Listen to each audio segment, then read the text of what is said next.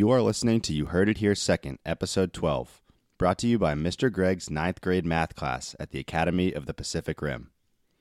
The podcast is produced every Monday night and airs every Tuesday morning. More information can be found on our website, derekandsteve.com. If you're the one person who said yes, it's a sandwich, you're a crazy person. Stop listening to our podcast and go to a mental institution. I would actually prefer you continue to listen, but you are crazy and maybe listen from the mental institution. Derek and Steve present. Like every time he throws a Yeah. pitch, he's like, cha-ching, like home run, cha-ching, like doesn't matter, underhand, cha-ching. It's really a terrible captain. Terrible. Doesn't know how to Ugh. run a football team. Barf. It's just the man trying to keep the hot dogs down. Maybe Four Guys is in our future. Four Guys, burgers, and guys. Burgers and fries. Burgers and Four fries. Guys, burgers, and Four Guys, fries. burgers, and guys would be strange. You heard it here second. Good morning, ladies and gentlemen, and welcome to episode 12 of You Heard It Here Second. I'm Derek. This is Steve. Steve, what's happening? What's happening? Wow, usually say, how you doing? I say how you doing normally. I was not prepared for what's Yeah. happening. Get into a kind of a rhythm with this thing. Kind of yeah. repeat yourself. So but what's happening? Not much, Derek. I feel good. Thanks for asking. Yeah. We've got a good episode for you. Episode 12. Going to be quicker than usual. We expect. We've said that before. We have. Yeah. No special guests this week. But we have some hot topics Yeah. and a fun opening kickoff, which I'll pose the question to you because it's one of my close friends' questions, and I proposed it to my close friends now. So, opening kickoff, who would win in a fight? And these two divisions are working together on a team. So, who would win in a fight between 5 Wolves or 2 Panthers? 5 Wolves and 2 Panthers. Yes. That's a tough one. There's, I think, Neutral ground. neutral ground. That No home field We've advantage. established that the habitat is important, and there's no home field advantage here. By their nature, the wolves do hunt in packs, so that's an important thing to consider. But how big does the pack need to be? Exactly. Like, And what's so, a pack? So, and I think it would be a little bit easier if the number of wolves was lesser. I think, but pushing it up to 5 wolves makes it real tough. I'm going to go with 5 wolves. I think that, to be honest, I think I would take 2 Panthers against 4 wolves, but against 5, I think it's too much because I don't think a Panther can take 3 wolves by himself. That extra wolf. They gets ya. can get every side of the Panther. And so in that equation, a Panther's going to have to take down 3 wolves if they're going to win. So I don't think that the Panthers have the speed to – I feel like we're talking about the Super Bowl again. I don't think the Panthers have the speed to be able to evade 3 wolves at once. And I'm gonna say that the Wolves are going to be able to work as a team better than the 2 Panthers will. Because if the Panthers are going to have a chance, they need to also work as a team to figure out how to systematically take down all 5. And I think that the Wolves – are going to be much better at working as a team. So I'm going to go with the 5 Wolves over the 2 Panthers. I disagree with you. All I right. think 2 Panthers win. Panthers have the reach. They do. I think just because Wolves hunt in packs doesn't mean the Panthers can't work together. Panthers are big, strong, They are. very scary animals. Yeah, I think Panthers. I think the reach and the fact that the claws, like Wolves have their teeth. That's what Yeah. they have. And Panthers have They got the teeth and the claws. teeth in the claws and long reach. I think one good smack That's and a true. wolf is Down for the count at least. yeah is kind of, I don't know. I mean, obviously I would never enjoy watching this, but I think it's a matchup that I enjoy talking about. So I would go 2 Panthers. There's no actual way we'll ever find out. I But agree with it's an that interesting part. question. I think the reach is a big one. I think the Panthers being able to use their paws is huge. Like I think if it was 2 Panthers versus 4 wolves, like I said, I think I'd take the Panthers. I think the extra wolf is what gets me. It's what puts me over the edge with the Wolves. So there you Cool, have that's it. The opening kickoff. That was We're it. split. We're split on that one. Yeah, so we we'll need never the know. fans' opinion. So write us in. We'll 5 make- wolves versus 2 Panthers on neutral ground. Make that a poll. A poll, yeah, Just put that on the We'll website. put it online. If We're you gonna put could- that on the blog. We're gonna post a blog post with this poll in it. Yes, and just please select who you think would win between 5 Wolves or 2 Panthers. And the Panthers are like big, strong, scary They're Panthers. they're both the class of their breed. you know? Yes. Yes. So they're your standard champion breed wolf and panther. So that's you're going based off of that, and they're in a neutral site. They're not in No they're not in the outliers. jungle. They're not in the mountains. They're in whatever is They're whatever the neutral site between Panthers They're and in Wolves a is. parking lot. A parking lot. They're in a parking lot before an NFL game Yeah. between two teams that are not related to Panthers and Wolves. So there you go. Consider that. So think about that one and go online and vote on the blog post that we will have posted on our blog that we haven't used that much, but it's Blog. this is for Blog, for this purpose blog. that we want it. We wanted to have it for this to throw something up there and be able to have votes. So there you go, DerekandSteve.com. Go to the blog and vote for 5 Panthers or 2 Wolves to win in a fight in a neutral ground. No. Sorry, that would be easy. That would be an easy choice. 5 Wolves or Wolves, 2 2 Panthers. Panthers. Okay, cool. So that's the opening kickoff. Now we'll move into the first quarter, which is sports. And a lot of you might have missed sports because we really talked about it at all last week. I missed sports. I missed sports so much.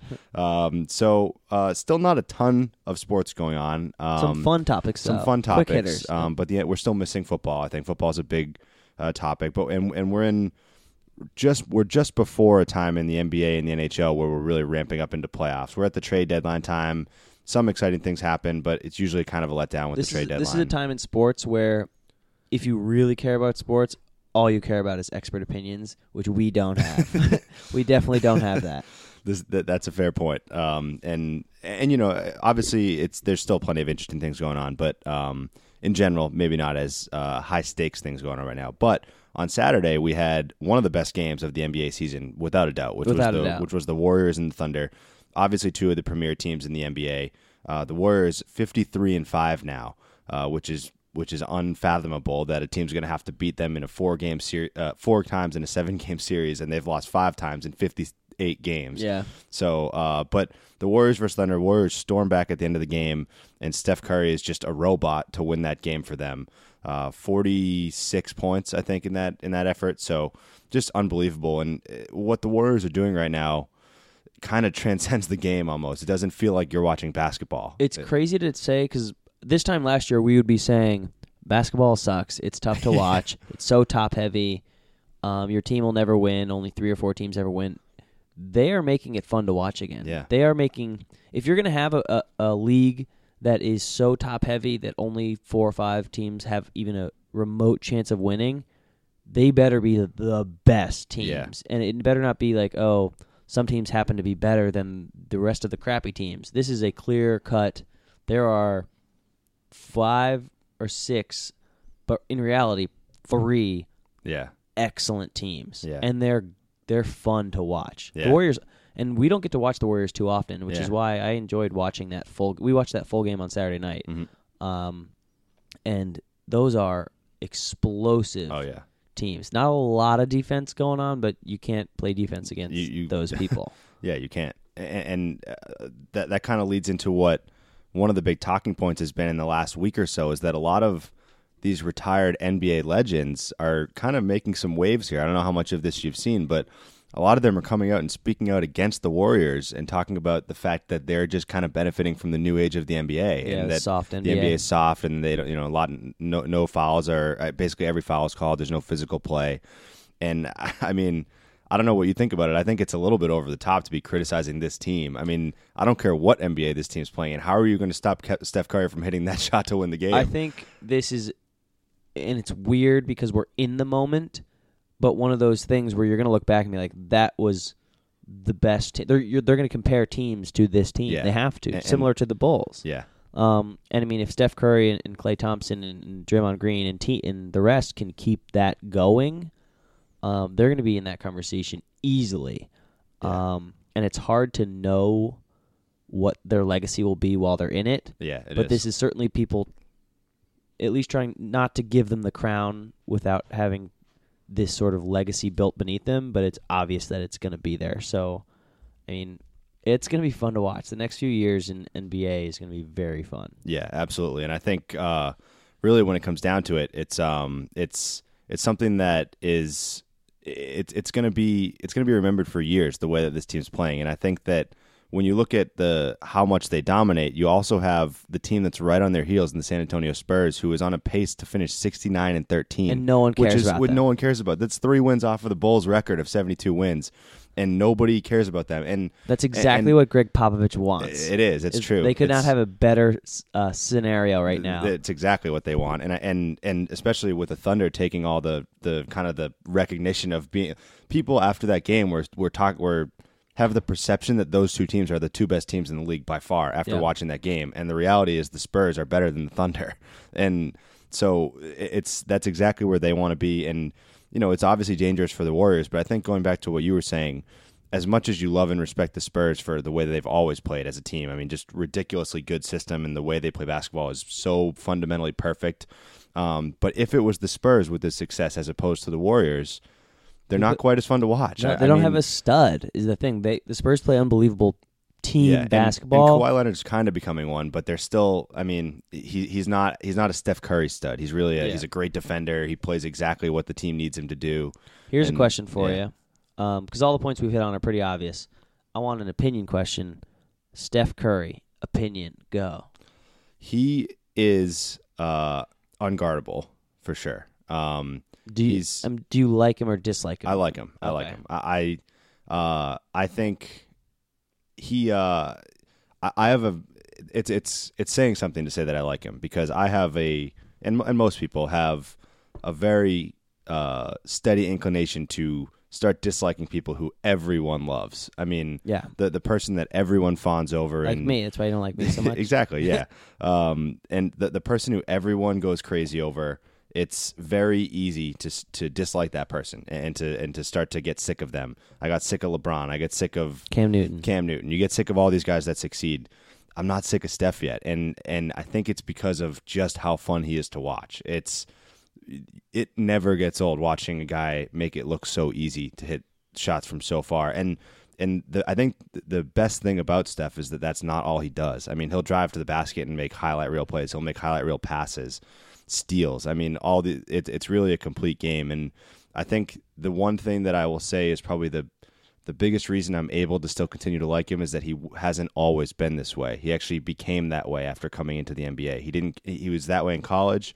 He got to the NBA and he was not a superstar for about 3-4 years. He wasn't a superstar, and he became one, which I hope that can continue to happen in sports. I would hope that the NBA doesn't have to continue being a LeBron James, Tim Duncan, only lottery number one picks are the ones who succeed. I don't like that type of a sporting culture and environment. So I love that Steph being, 7th pick overall is still pretty damn high, but he wasn't a superstar right away. And so I that part of it, Klay Thompson, Draymond Green, them also in that equation of not being superstars right away. That's why I think I'm able to continue to like the Warriors despite their success, is that they did it with a blueprint that is something that I wish NBA teams could continue to do more of, rather than just landing in the lottery and getting the best player in the world. I will say I agree with you. As a team, I think they're the most well put together team. They fit each other's, and this is considering the Spurs as well, who I think are the most well coached team. I think, like, look at Luke Walton. Steve Kerr was winning coach of the month. Yeah. In a hospital, not coaching his team, because Luke Walton is the backup coach and steps in and casually wins 18 in a row. Like there's no, like anyone could coach. Me and you could coach that team. Yeah, we could. But Steph Curry as a person, I'm kind of getting a little sick of him. Are you? Yeah, he's getting really cocky, and he's kind of like a little twerpy basketball player.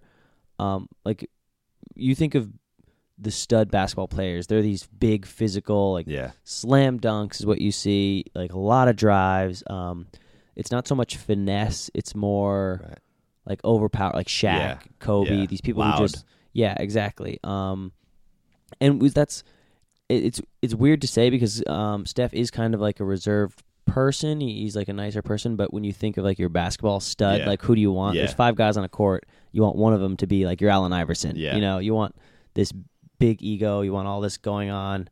And he's kind of just quietly, and he knows he's so good, and he just like quietly dances and takes shots from wherever he wants on the court. Like he knows his teammates give him the longest leash that anyone in the NBA has ever had to take whatever shot you want, which is fine. He's an unbelievable player. It's just a weird way of rooting for the best basketball player in the world is just having him shoot from anywhere on the court. Yeah, and when you're used to that flash, you're used to. I mean, he's a great passer, which is pretty flashy, but Yeah, I mean, he has all that you're referring to, but I know what you mean. Like and you I think like LeBron James, like Yeah. Shaq, like these big, huge, hulking basketball players who are dominating the court because of their physical ability, and he's not doing it because of his physical ability, which is crazy. Right. It's true, and I think when you mentioned the shot selection, and I think him getting cocky is definitely true. I mean, no one's going to remember this from that Warriors game, but he took a terrible shot that could have easily lost them the game if they hadn't had a crazy comeback at the end of regulation to win it. But while they were making a comeback, I just remember he ran up the court and he pulled up from like 30 feet, and the rest of his team wasn't down the court yet to try to rebound the ball. And he just pulled up and took a contested three that wasn't even close. I think he front rimmed it because he was just way too far out.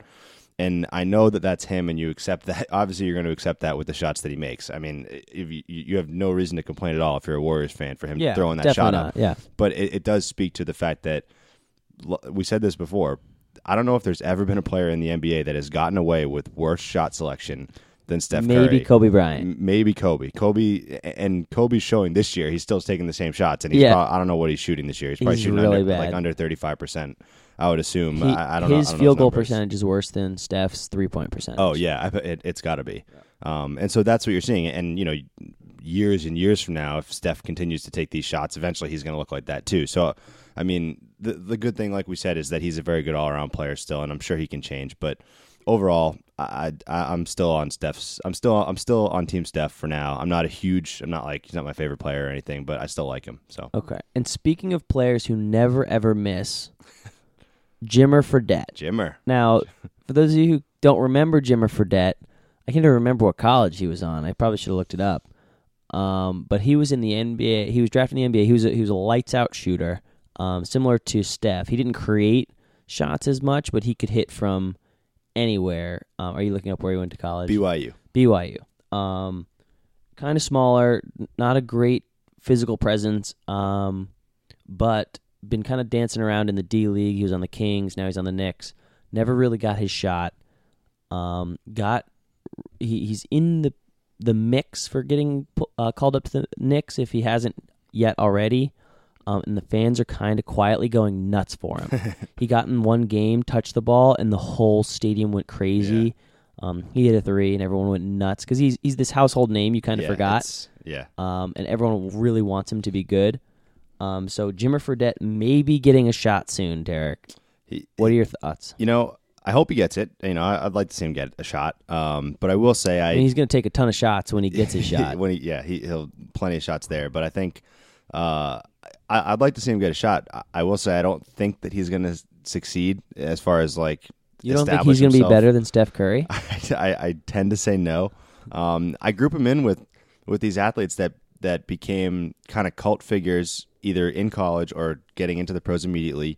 The two guys, when you were just saying that right there, that came into my head, and I didn't even think of this beforehand, but two comparable guys that came into my head were Tim Tebow and Jeremy Lin. Guys that just bursted onto the scene, became a cult icon, kind of everyone is all about them during their stretch of success. But they really don't last. And Jeremy Lin is still in the NBA. He's a decent player, I believe. I don't know what team he's on. I haven't even followed up. I haven't done my research on that. He might be on the Hornets. Yeah, he's got crazy hair now. Yeah, I haven't done my research on any of that. He's still okay, but he's certainly not the Linsanity that started. He's not as Linsane as he used to be. And the same thing with Tim Tebow. He's not even in the NFL anymore. But Tim Tebow's probably the worst quarterback to ever play in the NFL. There was a poll last week that polled fans for their top 5 favorite and least favorite quarterbacks. And Tim Tebow and Tom Brady are the only two guys that are on both lists. Tim Tebow hasn't played in the NFL since 2012. And he's on both lists of being a top 5 favorite and a top 5 least favorite quarterback, which is insane. He hasn't played in the NFL in 3 years. Yeah. So it's those kind of guys that I compare him to. And so I think that Jimmer obviously was a great shooter every time we saw him play in college. But, we'll see what happens. I'd like to see him get a shot, but I don't have my hopes up for him becoming a solid NBA player. So you heard it here second. Keep an eye and an ear out for Jimmer Fredette. Jimmer. He's back. He's back. All right, now last topic in sports, we will go to our favorite topic, which is how bad the Boston College football and basketball programs are. So scary bad. we'll start this with the only silver lining on this, not related to their losing, but related to the athletic department. They're building a bunch of new facilities, which is good. So whenever those are ready, that'll be great, probably in 5 or 10 years. If you build it, they will come. If you build it, they will come. So they're spending about $200 million on athletic improvements, which I will say is much needed. They'll have year-round ability to practice for the football team and the baseball team and whoever else they have to practice in there. Better facilities all around is definitely needed at a school like BC because we've been around there, and I just get the impression it is not on the level with these places like Clemson and FSU and these other big-time schools they're competing with.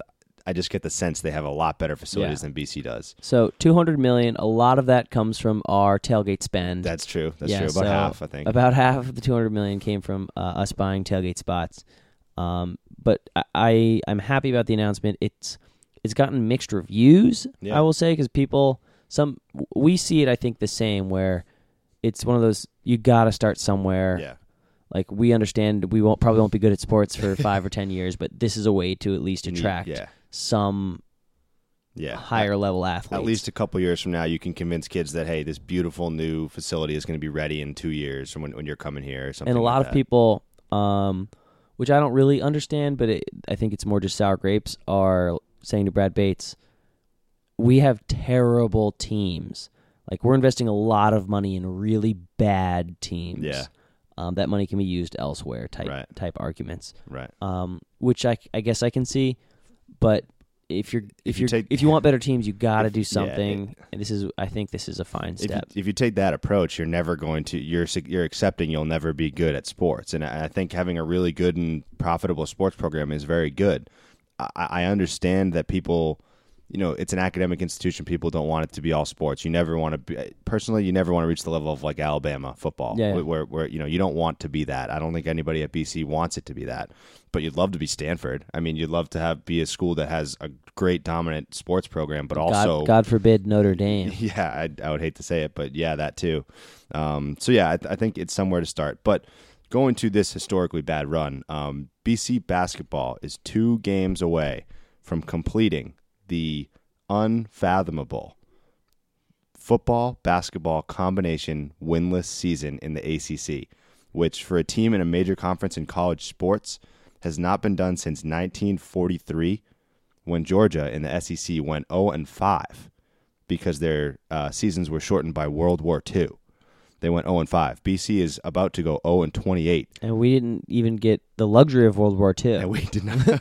We did not get the luxury of World War II. And if you go further back than World War II, realistically, the last team to actually lose a full 2 seasons was Northwestern in the Big Ten in 1923 to go 0-18 in that stretch. So even still, compared to that, BC will lose 10 more games than that at 0-28 if they finish these last 2 losses.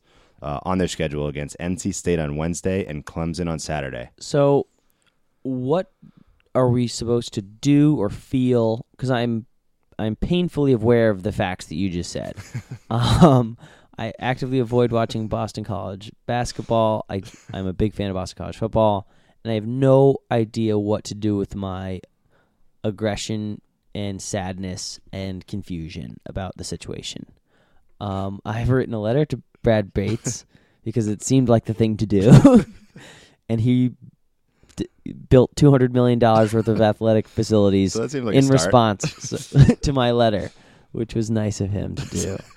But I really don't know what else to do besides. I mean, I think that it's weird to say that them building facilities is them acknowledging the fact that they're terrible at sports. Yeah. And trying to do something. I mean, this has obviously probably been in the works for a long time, but we've been bad. We've been bad for a long time, and it just comes at a really weird time. Basketball has been consistently bad for a long time. The disappointment is football. As much as I hate to say that, the disappointment is football because for 2 years it looked like this thing was going straight up. I mean, it looked like in Adazio's first 2 years here, it looked like this team was headed absolutely without any question in the right direction. Yeah. And now all you have is these.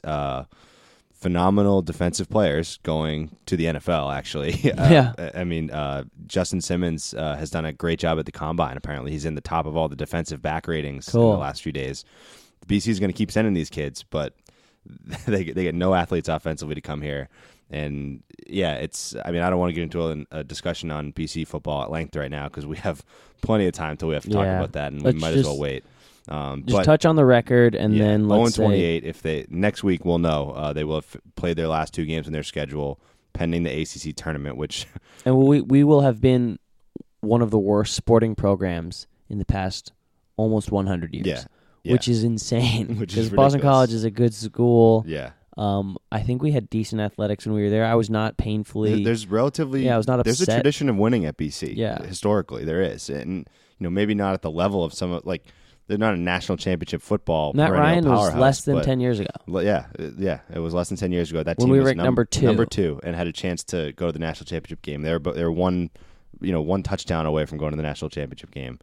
So yeah, that's a remarkable fall from grace right there. So there you have it. BC. There you have it. 0-28 in a football basketball stretch, and then who knows what'll happen next year? But They're going to kick us out. We're in danger of being kicked out, I think. So that wraps up sports. Anything else on sports you want? I love sports, and I don't care who knows. Neither do I. I love sports too. Okay, cool. So going to the second quarter, it's going to be the Oscars quarter. So Oscars quarter. We don't have Murph today, unfortunately, to bask in his glory of success. Thank goodness. But it would be a 2-hour podcast if we had Murph back today. Yeah, But Yes. but Murph goes 5 for 6 in his Oscar picks. in his predictions. So if in case you guys missed the Oscars, quickly the winners of the 6 categories that Murph picked: Spotlight wins Best Picture. Murph picked that one. Leonardo DiCaprio wins Best Actor for The Revenant in a leading role. So that's the big one everyone talked about. Brie Larson for The Room wins actress in a leading role. Mark Rylance wins Best Supporting Actor in Bridge of Spies. That's the one that Murph got wrong. So that's the one sneaky one that he missed. But after that, Alicia Vikander wins Best Supporting Actress for The Danish Girl, and Alejandro Gonzalez Inarritu wins Best Director for The Revenant. So Murph, 5 out of 6, impressive showing in his Oscars preview. So what'd you think? I think that's pretty incredible. Spotlight, I probably would have guessed. Leonardo DiCaprio, probably. I mean, a few of them are. I'd say I could probably go 3 for 6. Yeah. But Alicia Vikander, I was out of nowhere. Yeah. That's a great pick. Yeah. I think the Mark Rylance thing is I think that was a snub. Yeah. People are kind of upset about that. So I mean, I'm very impressed. I don't like to give Murph too much credit because he'll do all that himself. Okay, yeah. But very impressive showing from Murphy's Law. Congrats, snaps. Yeah, snaps for Murphy's for Law. Murph. He did reach out to us to make sure that we were going to acknowledge his 5 for 6, which we have. Now we can move on. Goodbye. But we can move on. And of course, Murph has earned the right to be back. We did tell him if he went under 40%, he was going to That's be right. We replaced did by say that. Kenny. And he goes 5 for 6, which is 83%, I think. So phenomenal showing by Murph. But anyway, stays alive. stays alive and remains the leading movie expert on You Heard It Here Second. So getting to the Oscars, first we'll talk about Leo, who wins his first Oscar after all this time. So here is Leo's acceptance speech, if you missed it, which was kind of making some rounds. A lot of people loved it. Some people did not like it. Here was it if you didn't hear it. I just want to say this. Making The Revenant was about man's relationship to the natural world, a world that we collectively felt in 2015 as the hottest year in recorded history. Our production needed to move to the southern tip of this planet just to be able to find snow. Climate change is real. It is happening right now. It is the most urgent threat facing our entire species. And we need to work collectively together and stop procrastinating. We need to support leaders around the world who do not speak for the big polluters or the big corporations, but who speak for all of humanity, for the indigenous people of the world, for the billions and billions of underprivileged people who will be most affected by this, for our children's children, and for those people out there whose voices have been drowned out by the politics of greed. I thank you all for this amazing award tonight.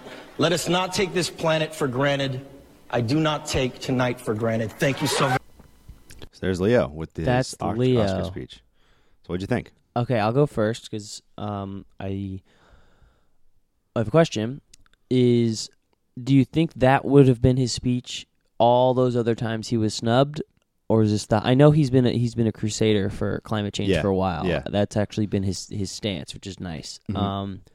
But is it because he knew this was his? Yeah. And it was he was like raring to go, and this is what he wanted to send out. Like That's I wanted this big emotional. so did everyone. I Yeah. think, and It wasn't as emotional. It was this is my spot. Gotta say it. Gotta do it. Gotta do it. I'm a little conflicted on how I feel on it. I love Leo. I love Leo too. He crushed it. I love think it was Leo, great. and I'm really glad that he won it, and he's extremely well spoken. That was a great speech. I mean, when you're limited to 1 minute, they're not going to give you much more. Not that they ever would have played the music on Leo. Probably after in that situation, after all the time, I was going to everyone ask knew that it. too. I don't think they would have played the music on Leo, but at the same time, I think he knew that he had to be relatively concise. So on one side of me, I agree with you. I think that it would have been great to see the big emotional outburst, but at the same time, maybe he didn't feel that. I mean, everyone else has built this up to be a huge thing. Maybe he didn't feel like he's been snubbed all these years, and Now- maybe he felt like he was going to win it at some point, and it wasn't as big of a deal to him. It's like one of those things you build up in your head in terms of like similar to the Triple Crown that we last year, the horsing race. Yeah. Hadn't happened in X amount of years. You're like, oh, is it going to happen this year? Is it going to happen? Yeah, And it did. yeah. And you're like, okay, cool. Yeah. Like, now what? That's awesome. Yeah, It right. happened. Like, now what do we do? And it's just, Yeah, he was going to win one. I mean, people wanted him to, but Right. in the long run, it really doesn't mean yeah, a lot. Yeah, I mean, it doesn't change how good of an actor he's been or Yeah. what his career looks like. So on one side of me, I would have liked to see that emotional kind of like what you were saying, the big relief of a speech. On the other side, though, I like it when people give speeches like this. I like it when people don't sit there and thank everybody and Yeah. just break down and say how happy they are. And I know that's a good showing of real emotion when people do that. But rather than the laundry list of thank yous, I mean, I kind of respect somebody who goes up there and says. Because at the same time, this wasn't a totally out of left field rant. I mean, he did kind of he spoke about how The Revenant was about that, and I Yeah. haven't seen The Revenant yet, which I need to. But if that is kind of the basis of what The Revenant is about, and it's also something he believes strongly in, and he relates it to all what he was relating it to people in the world and the people who will benefit from things. I thought it was a great speech, and I think overall, I have to be pro that speech as opposed to being against it. I think I'm okay with it, and it might have been, like you said, something that he kind of was preparing and just that was his thing and he did it. But either way, I think I'm okay with it. I'm okay with it. It's just funny and interesting coming from a person who could make that speech anytime, He could. anywhere, He and could. get the same amount of attention. Yeah. And he waited until his Oscar speech Yeah. to do it. Yeah. And he's been doing, like I said, I follow. He's in basically every Rolling Stones article about because they're very liberal and love that Yeah. Leo loves the climate. Yeah. But he has been doing this for a while and making a point. But he saw his shot to do it, and he did it. So Yeah. I respect him for it. I wanted that, like, kind of. I wanted him to cry, or I wanted him to Yeah. like Some big get, emotion. like, choked up. Yeah. And he was just like the planet. Yeah. We gotta do it for the But, planet. yeah, but I think honestly, I kind of believe that he didn't have that emotion. And now we're talking about it. So he got Yeah, he got it's true. It's true. And like you said, he can make that speech anytime and get a lot of attention. But I guess it does exemplify it a lot when it's the Oscar speech, just because. I mean, we wouldn't be talking about it right now if Leo at a random time had gone out and made a speech about the climate. Everybody would have seen it, but we wouldn't be talking about it, and a lot of people wouldn't be Yeah. debating whether he should have done it or not. Or Leo. it comes down to it, and I think his goal probably succeeded in that nobody can actually look at his speech and kind of be mad that he did it, because nobody can sit there and just say like, oh, whatever, like climate, who cares? He could have gone up there and said gibberish. Yeah. And I would have been like, he deserved it. He could have done whatever he wanted Exactly. up there. Exactly. So Leo finally wins. Everyone's happy. We can no longer go on every year wondering if he's going to win. So Thank goodness. he that was gets such a that. dumb Oscar thing. storyline. Yeah, I hated it. every year, and all the memes and everything that Yeah. would go around the internet. So he wins. But now moving to the Oscars in general, quickly, we'll talk about Chris Rock hosting. First of all, wondering what you thought of that, and then the overall overarching, very excessive, hitting on the racial controversies that led up to these Oscars. Yeah. It was obvious that it was the elephant in the room that was going to be addressed. It was addressed at every single turn of the Oscars. What'd you think about how Chris Rock did and how the writing for the overall show was? I'll say this. This is obviously coming from a perspective of two pretty white guys. really what? Guys? Really white. I like that they addressed it right up front, because for some reason it was. I mean, not for some reason. Obviously, it is a big deal. Yeah. But Chris Rock has said like, why this year over the other years? Like, it was a little heavy-handed. I think there was a lot of awkward jokes. There's a lot of. I mean, that's how you got to do it. It's a very tough line and a tough thing for him to do, Chris Rock. Yeah. I think he did an excellent job. I love Chris Rock. I always have.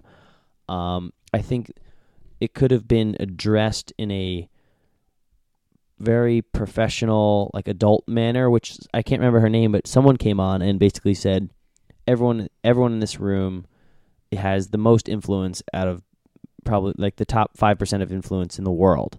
Like if you go out and actually do something about it, try to use your power, not just like nod and agree to make these changes, they will happen. And that to me, I was like, that's what needs to be happening this entire, like, I don't care if you preach to me the entire time, because like that's what I kind of want. I want change. I don't want to feel like awkward, and and that's what they were. They were just kind of addressing the issue rather than, or like they were just kind of bringing up the issue rather than addressing it. Right. And I agree, there were some awkward points. I mean, it was hilarious. There was a lot of there were a lot of great jokes. Great jokes. It's what the Oscars need. It's a bunch of like uncomfortable white people sitting in a room with Chris Rock basically ripping into them, which was great.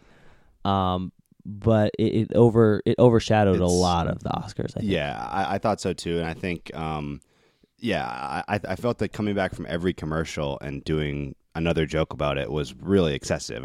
It was great that he addressed it head on in the monologue. He made jokes about it. He lightened it, and again, Chris Rock's delivery I think was great. I think he did a great job with what. I mean, it's all written. Half that stuff is written in for him. I mean, I'm sure he writes a lot of it, but the things he had to do and talk about, I'm sure a lot of that stuff was given to him that he had to do. So I think he did a really good job with it. I think that the jokes were over the top, but I thought a lot of them were funny. A lot of them were not funny at all, and kind of some of them were in bad taste, I thought. So there was definitely a mixed bag there. But overall, I think that he did a good job with it. I think the Oscars, this is a common theme that we talk about now with every event that we watch. It's way too long. They have way too many performances. There's no need for performances at the Oscars. The performances for the Grammys 2 weeks earlier, and the Golden Globes before that, and every other thing ever. You don't need to have performances at every single event. I don't need, especially 4 of them. And the fact that I went to bed before the main awards came on, I don't like that. I mean, I had to wake up in the morning and look at Leo's speech on YouTube, and I had to go find out who won Best Picture, and for something that starts at 8:30 or 8:30 p.m., there's no reason you can't end that before 11, and it just goes on and on and on. And I think that's my biggest criticism of it. Not what Chris Rock did, or not any of the racial stuff or anything like that. I thought that was handled okay. Like we said, a little heavy-handed, but it was okay. The length of it is just unacceptable, I think. It's way too long, and there's no need for that many performances. So I'm going to write a letter to the Academy. Let's do it. Let's write letters. They'll build a new facility. They'll build a $200 million facility. An Oscar facility. Yeah, to have the performances held separately. Yeah. Like, they can do a big concert the day before the Oscars so that no one... That'd be a great idea, actually. No. A big concert. All the stars can go. Big concert. Everybody can perform. Scrap the performances. Show the highlights. If you want to watch the performances, you can. I would almost rather just... And I like the pageantry of it. It's cool. It's like, wow. It makes the Oscars really worth receiving, and makes the actors and actresses want them. But I would almost rather just have the presenters go up and say the nominees and say the winners of the 10 best categories, and that's it. Yeah. Like, not even a host. Yeah. No, just like a few good actors and actresses up there, good banter, and then the awards. I will say one thing I liked about this Oscars, with the presentation of the awards, I thought some of the camera work and the presentation of it was actually really cool. Personally, there was a couple times I remember specifically. I think it was the Best Supporting Actress award. When that was being read, the cameraman was basically in front of the person who was presenting, and their 5 faces were on the screen behind them. That happened a few times, and it went back and the camera forth. would pan so that the person who they were saying was next to the person who was on stage presenting in the background. And it's hard to explain, but I think it was very cool the way they shot that. Yeah. And so some of the things like that I thought were really well done. But I, in general, agree with you that there's a lot of fluff in between. I don't mind the way that they present the Best Picture trailers throughout the show. I think that's okay. I don't like that. You don't like that? Mm-mm. I think I personally don't mind that, just because there's so many Best Pictures that if you're going to run through all 8 trailers at once, it might be a little much. But regardless, I think there's clearly a lot of fluff that they can cut out from that. But All right, overall, give the Oscars Derek Robinson Dragon Fruit. dragon fruits. Coined that this weekend. It's the new term. So Steve's got the avocados. I don't like avocados because I'm weird, but we got the dragon fruit. So Noted. Derek's dragon fruits. I'll give the Oscars 71. 71%. 71%. Derek dragon fruits. Remember that number because that number is going to come back for me in a different Ooh, rating okay. system. But Okay. I would give this Oscars. Honestly, you're right. I fell asleep during it. A lot of the things I didn't like. A few of the jokes went over my head. Mhm. I liked the Mad Max one a ton. Yeah, that was great. So I'm going to say like a 58% 58? Steve Nicholas avocados. So that's respectable. Not that's certified guac. Not certified. No. Mine's not certified. I got to think of what mine is. I don't even know what you something. make dragon fruit. I don't even know what dragon fruit is. So, so there you go. And so 71% will come back later. We'll think about that one. So, any final thoughts on the Oscars? No. No, me neither. Okay, cool. Cool. So third quarter trivia. Trivia's back. Everyone loves trivia. So you want to start the clue, or you want me to start the clues? I'll start the clues. But as you know, the questions being asked are in order of difficulty, we believe. You think. This is a random person. A little less relevant. A little than we've less been doing relevant before. than, so keep that in mind. The first clue coming in at you. This person was born May 2nd, 1972 in Hayward, California. And their age is 43 years old.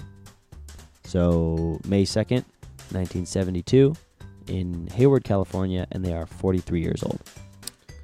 All right, and clue number 2, this person had an incredibly accomplished sports career that included 8 championships before retiring in 2004. He was a member of the 1991 Miami Hurricanes national championship team at the U. So a lot of sports accolades. Sports. Which sport? Who knows? I'm about to tell you. As a professional wrestler, he has been known by many names, including Rocky Maivia and Flex Kavana. So this person was also a wrestler at one point and had been known by the names Rocky Maivia and Flex Kavana. Rocky and Flex. Cool nicknames. In 2013, Forbes named him the top-grossing actor of 2013, his films collectively earning over $1.3 billion at the box offices worldwide. So multi-talented person. So you can eliminate Derek Robinson. That is no longer me. Everything else was looking good for me. At age 1, I was on the Miami Hurricanes national championship team. All right, get out of here. Feature films for this person include, and you should get it by this point. You should already have it, but feature films for this person include San Andreas, Fast and Furious series, Scorpion King, and Gridiron Gang. And also Ballers on HBO. And Ballers on HBO. And the answer, of course, is Dwayne The Rock Johnson. Do you smell what The Rock is cooking? So there you have it. There's your trivia question. Hopefully you guys got it on the first clue or the second clue. Maybe the third if you were taking some slow approaches to this one. The fourth if you weren't paying attention. If you weren't, or the last one if you just heard us say it. So yeah. Cool. So that's the third quarter. Trivia's over, and we move to the fourth. Wait, I want to note about no. Dwayne The Rock Johnson. I read an article about him about some point recently, and I can't pinpoint when. I don't think anyone can. Dwayne The Rock Johnson became the most relatable person. Really? Well, like if he's in a movie, you know, like he's just always this comforting presence That's to have true. in a movie, and he looks the least like a human being. Yeah. He's probably the least human of any person on the planet. But he's the most relatable. Most relatable to all humans. That is true. That is interesting. I didn't think about that, but he is. Like in Ballers, this is the most recent thing I've watched with him in it, and it's he's like a comforting presence. He's he doesn't do too much crazy stuff. You can outside of feel movies. for him. Yeah. I like that take. That's a good one. Cool, Derek. All right, so fourth quarter, The Bachelor, and also one local topic about our weekend. So first, The Bachelor. The Bachelor. Final 3 in the episode tonight is now down to final 2, both of whom he loves. Thank goodness. So unfortunately, I think you didn't nail it. So whoa. Well, you did nail it. Whoa. You nailed it, but you definitely nailed officially didn't nail it because you were desperate. I was desperate. I needed some points. I was in second place. everybody and their moms knew that Lauren B and JoJo are the top two. Everybody who, even if you didn't watch The Bachelor, I could have given you those three names and you'd be like, oh, I've heard those names. Yeah. Lauren B, JoJo. So I needed Hail Mary. I kept Kayla in, dropped JoJo, hoping that something crazy would happen this episode to try to get me back into first place. Mm-hmm. It obviously didn't. It was the most standard episode I've ever watched. It's hard to watch now. It's very tough to watch now. It's weird, and we'll get into this a bit more, but I thought I was going to like it a lot more now that all the people I hated were gone. Yeah, it doesn't. And I actually dislike it so much more. It reached its peak for us when there was about 6 people left, and it was the episode we sat there and said, now we can't figure out who's going to go home. Yeah. Right around that time was the peak, and Not ever since then... Apparently not knowing was the key to Yeah. why it was fun. Yeah, and now since then... It's not. I don't know if it's necessarily knowing, because I don't know which of these 2 girls is going to win because he loves them both. But it won't be interesting to me to see. The only interesting thing to me will be to see how much he struggles with it and how much he starts crying to himself and telling people how much he's cried about it. Yeah, yeah. He really made it a point to make sure that Lauren knew that he cried when talking to her sister. But yeah, I think so. What's your thought on him telling 2 people he loves them? It's a bold play. 4 times each. I'll say that. It's a very bold play on his part to tell 2 girls that he in 2 weeks he'll have to marry one and send the other home. And if we're to believe him, he doesn't know which one it is yet. But he will. But he will know, and he will love them and marry them and love them forever. Right. Because that's how it works. That's how it works, yeah. So the whole thing it's getting way weirder. And this is probably because this is our first full season watching The Bachelor, so we didn't know that this is how it works. But the last few episodes have gotten much more mushier. Oh, yeah. There's a lot less drama. A lot more crying. And a lot more... I don't even know what to call it. Just like lovey-dovey. You're right. It's less about the girls and more about Ben now. Because we know which girls he likes. We knew that last week. Yeah. Now it's about watching the internal struggle of this guy. Yeah, and who's a total dweeb. But it is only at this point, really, it's at this point that it's now flipped to him. It's obviously it's harder for the girls too, but it is a 180 for him now. It's like when there's 5 girls left, he can send one home and be like, okay, like, she's clearly behind, or like, she didn't get so close that she's heartbroken. It's now that it's all on him. It's like, oops, sorry. I guess I dragged you along this whole time, but I never told you I loved you. Yeah. Sorry. But I think the most unbelievable part about this is that at no point, because when you're watching that episode today, when you almost cringe when he starts saying he loves JoJo, because it's like, he's going to realize at some point that he is doubling up here. Yep. And he never does. He never is like, oh, maybe I shouldn't have done that. Yep. He's just consistently like, oh, wow, I really love 2 girls. And that's his take on this, is that he loves them both. And he's not considering the fact that maybe he shouldn't have said he loved them both. He's saying, oh, well, maybe he shouldn't have said I love you to any of them. Right, exactly. But instead of taking that stance, he's like, no, I actually do love them both, though. So I got to figure out which one I love more. And then marry them. And then marry right them away. And send the other one home. And then, of course, the misleading trailers are leading us to believe that he's going to like pick one and then call the other one back and say that he loves her more.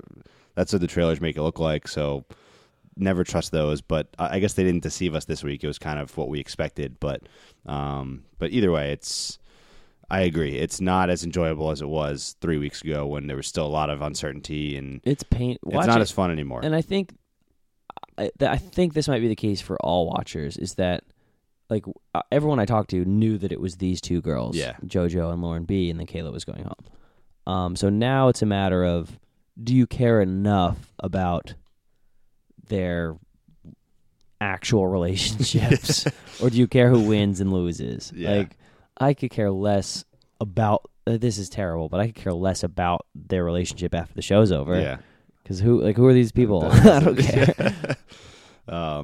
It's weird to think of this show as something that you win. Yeah, like one of these girls is going to win. Like, they're going to win. Is that what they want? Is that what they want to win? Like, that's what they want. Or do they want to to get married to him. Like no, you got to win. Exactly. So, Olivia wanted to win. Olivia wanted to win. That's true. So next week is the Women Tell All, which we have no idea what that is. But apparently we've heard it's the a big stories. deal. Yeah, and what I saw, they showed the trailer. Ben is there for the Women Tell All. I was thinking to myself that the Women Tell All was this gathering of the women, that Ben wasn't even going to be in it, and they were going to talk about all the stuff that happened during the lot of show. gossip. Ben is there and addresses head on what they have to say to him. I want to after see getting Ben sent in. home. I don't want to. I need to see Ben in some high pressure situations. Oh, I completely agree. I feel like he will melt into a puddle if he doesn't have his script in front of him. I agree. He only ever he's a walking quotation. He doesn't actually speak his mind. I know it's probably tough to do that to 26 girls to not like if you told all of them exactly what you're thinking, nothing would end well. But there's no point. Like he was talking about the girls at the dates, and I walked in the room and I said, "Oh, he's talking about JoJo." He'll say, "I feel the most myself when I'm around her." Because he said that 15 times. He said it 15 times the past 12 episodes, and what do you know? 5 seconds later, he says, I feel more myself around JoJo than anyone else here. And you're like, bleh, like, duh. Like, say something normal. Say like, this is going to be tough. I like them both. Like, Yeah. Instead, he's like, Yeah, and he makes up these things for each one. Kayla called him out when he basically said goodbye to Kayla. He talked about how difficult it was and all this, and she's like, you don't have to say that. Like, you don't have, that sounds like a lie. Yeah. she said that, and I respect that because it is. You're right. He's spewing. We've said it since day one that we've talked about this. Is that he spews these lines out, and Yeah. I don't mean to say that he's completely not genuine. I think a lot of it is obviously, but and obviously it's tough when you have 26 girls you have to try to talk to as if they're all the only person you're talking to. But yeah, I think it's at this point now flipped to be on Ben, where he's now the one who's going to be under pressure. Really, I mean, both of these girls at some point that are left are going to realize that he has been saying all the same things to the other one.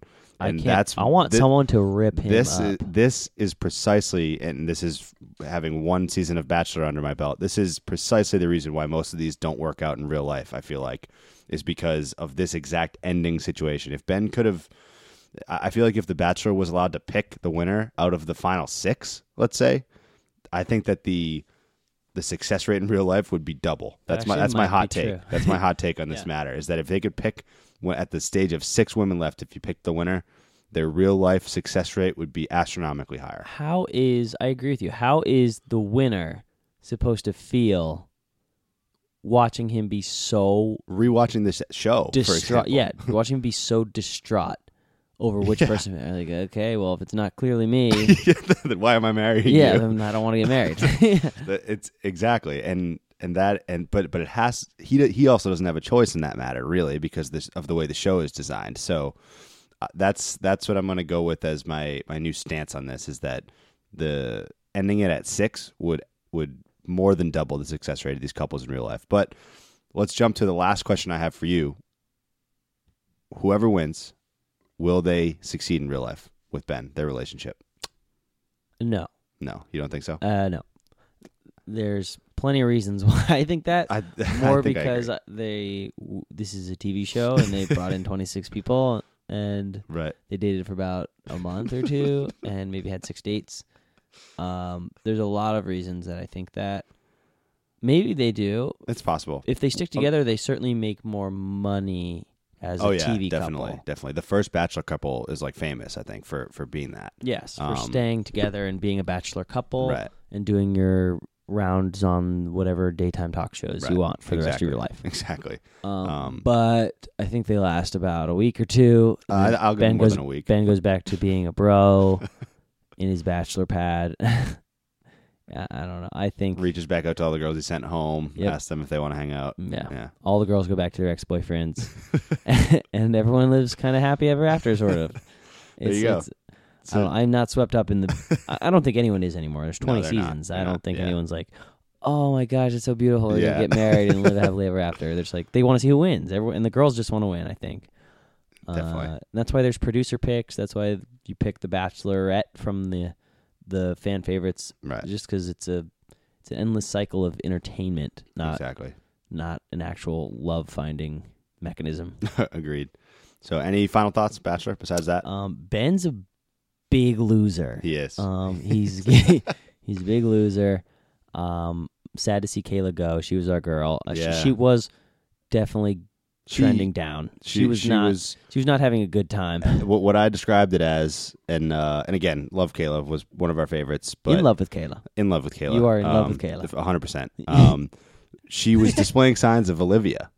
Yes. Of the Ben didn't have to tell me he loves me because I know he loves me. That sign right there was and she was. your You death could tell sentence. because she was actually having trouble saying it. Mhm. Because I think it hit her that she was like, I don't really know this person. Yeah, that's like, true. And I'm That's the other true. girls definitely love him, Yeah, and I don't know if I do. yeah.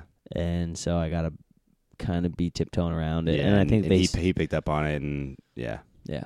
So yeah, final So- thoughts. Bachelor's getting worse. Yeah. But I think almost done though. almost done. And I think the women tell all shall be It will. something to behold. It'll be something to behold. And then the I hope the Lace round is table. back. Yeah, Lace will definitely be back. I Lace think. has got to be there. And then our round table is going to be on the 13th. We decided the day Yes. before the finale. So, So get your notes, ladies. yeah, and the podcast will and air on gentlemen. Monday that week instead of Tuesday. So we'll get to all that. We'll reach out to you all there. So the 13th. So pencil the it in. 13th, pencil it in, and that's when we're going to do that. So last topic before we move to the final drive, Chillington weekend was our weekend this past week. We went up to Killington, Vermont. So we had some good time skiing. I'll let you touch on that first, and then I will talk touch about a social media thing we discovered. I'm going to touch it. You can talk about the social media thing. I will. I'll talk about the mountain itself. Conditions not great. They didn't get a lot of snow. Apparently, it was a little nicer the day before we went up. Mm-hmm. But either way, giant mountain. Really cool cabin, about 5 minutes away. Overall, the skiing was pretty good. It was, yeah. I know we kind of got a limited view of Killington because a lot of the runs were closed and they didn't get a ton of snow. But you could tell that it's a big, big mountain, and a lot of people love it because it was packed. And I wouldn't say it's my favorite mountain. It's a very easy mountain. The blacks were only blacks because of the ice, not because of any real challenging difficulties. Overall, I would say it's in the mid-levels for my favorite mountains. Yeah. But as a weekend, it was awesome weekend. Great It was weekend. really cool. We went out skiing with probably 50. 20. But yeah. the people Well, actually above, skied, yeah, like, yeah. 15. 15 And at one people. point, we met up, and it was like very cool to have 15 of your friends skiing down the same Yeah. trail. Yeah. So definitely bigger group than we've ever gone with as far as the actual skiing goes. I agree with the stuff on the mountain. I think Killington was good. Would be a lot better to see it in its best condition. You know, we went over to the other side of the mountain at one point. Half the trails were closed. You could see grass everywhere. I mean, they didn't have a lot of snow. Not much they can do about it.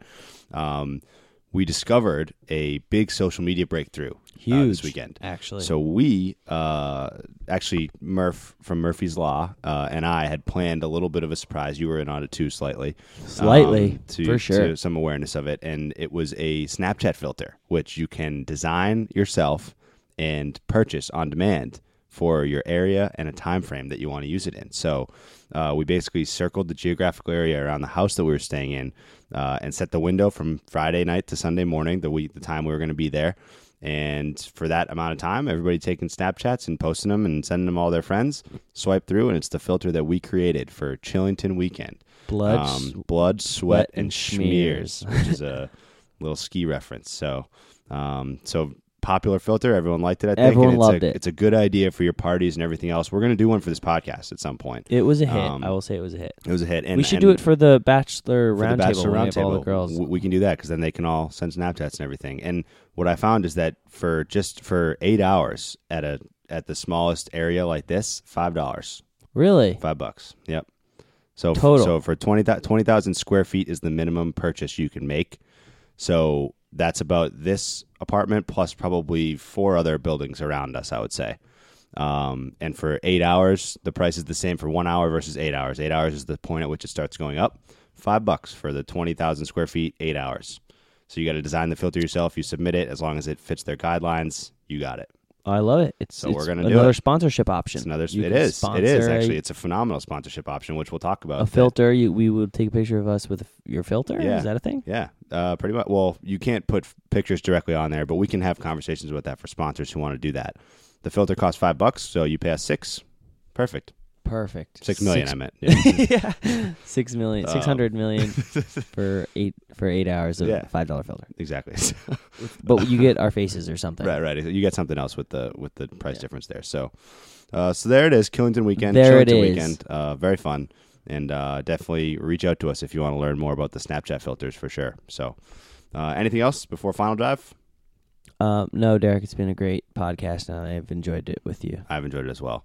Final Drive. What would you like to do? First or second? I always ask you that. You do, and I hate always. Literally, I hate always. I can choose from now on. You're going first. Okay, I'll go first. No, I like to pick now. Don't know. I'm Okay, picking. you're and you're picking. going first. Okay, I'll go first, even though you made the decision on that.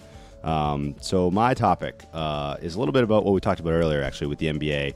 But I feel that sports fans in general and sports media and sports critics have become a bit infected by the NBA perception of there being predetermined champions and championship contenders. I get this because in recent, mostly focused in Boston sports teams that I follow, but in general, there's a recent perception that I feel is spreading to other sports more than I've ever witnessed in history of sports before that I've experienced, where people write their chances off of winning a championship because some other team is better than them. And I hate that more than anything. I hate the fact that, and granted in the NBA it is kind of true. I mean, the Celtics really probably can't win a championship against Golden State. That team is too good. But in general, in hockey and other sports, I hate the fact that now teams will just start rebuilding because they just don't think they're good enough when they're a fringe playoff team. And we've talked before about how a lot of teams make the playoffs in these leagues. And an interesting fact that I learned today, specifically with the NHL, because this was coming up around the Bruins trade deadline, was that in the last 8 years, I believe, the number of 1 and 2 seeds that have made it to the conference finals is the same as the number of 6, 7, 8 seeds that have made it to the conference finals. Meaning that there's no distinct advantage no distinct guarantee of being a top seed as opposed to being a bottom seed in the NHL, which is great. It's great parity. And I think the perception in the NBA of the 1 or 2 teams that can win is starting to spread to other leagues and other fan bases, which I don't like because I don't think it's true in other leagues. So that's kind of my shtick, is that I think in sports, I love it when everybody thinks they can win, and everybody should think they can win a championship. And I don't like that the NBA has kind of started to put that stain on the sports world, and that you just give up if you don't think you're as good as another team. So that's my final drive. Interesting take. Coming from a fringe Celtics participant. That's true. Okay, my final drive, a little more lighthearted. The case I have recently tried both the quesalupa and the Nashville hot chicken. Mm-hmm. The quesalupa being from Taco Bell, and the Nashville hot chicken being from those weird KFC commercials, with the KFC guy who's pretending to be very weird. The KFC guy, Colonel Sanders. Both were pretty bad. I love Taco Bell. I love it. If you don't know that, I love Taco Bell. But relative to other items on the Taco Bell menu, quesalupa gets a 71% Steve Nicholas avocados. There it is, 71. There's that 71. Relative to other foods in the fast food industry, quesalupa is mid-90s because it's still from Taco Bell and has all the same ingredients that every other Taco Bell item has. Right. The only difference between this item and any other item on the Taco Bell menu is absolutely nothing. There's no difference. There's the cheesy gordita crunch is the quesalupa. It's just a tiny bit flakier crust. The Nashville hot chicken, also just a flavor of chicken. It's kind of hotty. It's like hot barbecue. It was It's kind like of hot, dry barbecue Yeah. instead of like a wet, saucy. saucy barbecue. It was, and it comes with a pickle. They put a pickle on it, which makes it Nashville. That I would give a 70%. 70, so a little bit. Little bit below the Obnoxious. quesalupa. 70 is in relation to what? 70% in relation to all fast food items. Okay. Yeah. So, yeah. Cool. 70% Steve Nicholas avocados. Neither are good. I would not recommend either of them. But now you know that both are just weird, not that good fast food items. There you go. Wait, what a final drive. You don't even have to drive all the way to Taco You Bell. don't even have to do it. But you still should drive there. So that's my review.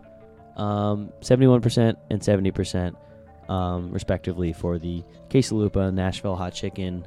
Don't do it. There I'm it is. saying it here. There it is. Don't do it. So that's all the time we have for episode 12 of You Heard It Here Second. Once again, we'd like to thank Mr. Greg's 9th grade math class at the Academy of the Pacific Rim for sponsoring today's episode. Thanks, kids. Thanks, boys and girls. And with that, we'll see you next week for episode 13. Later days.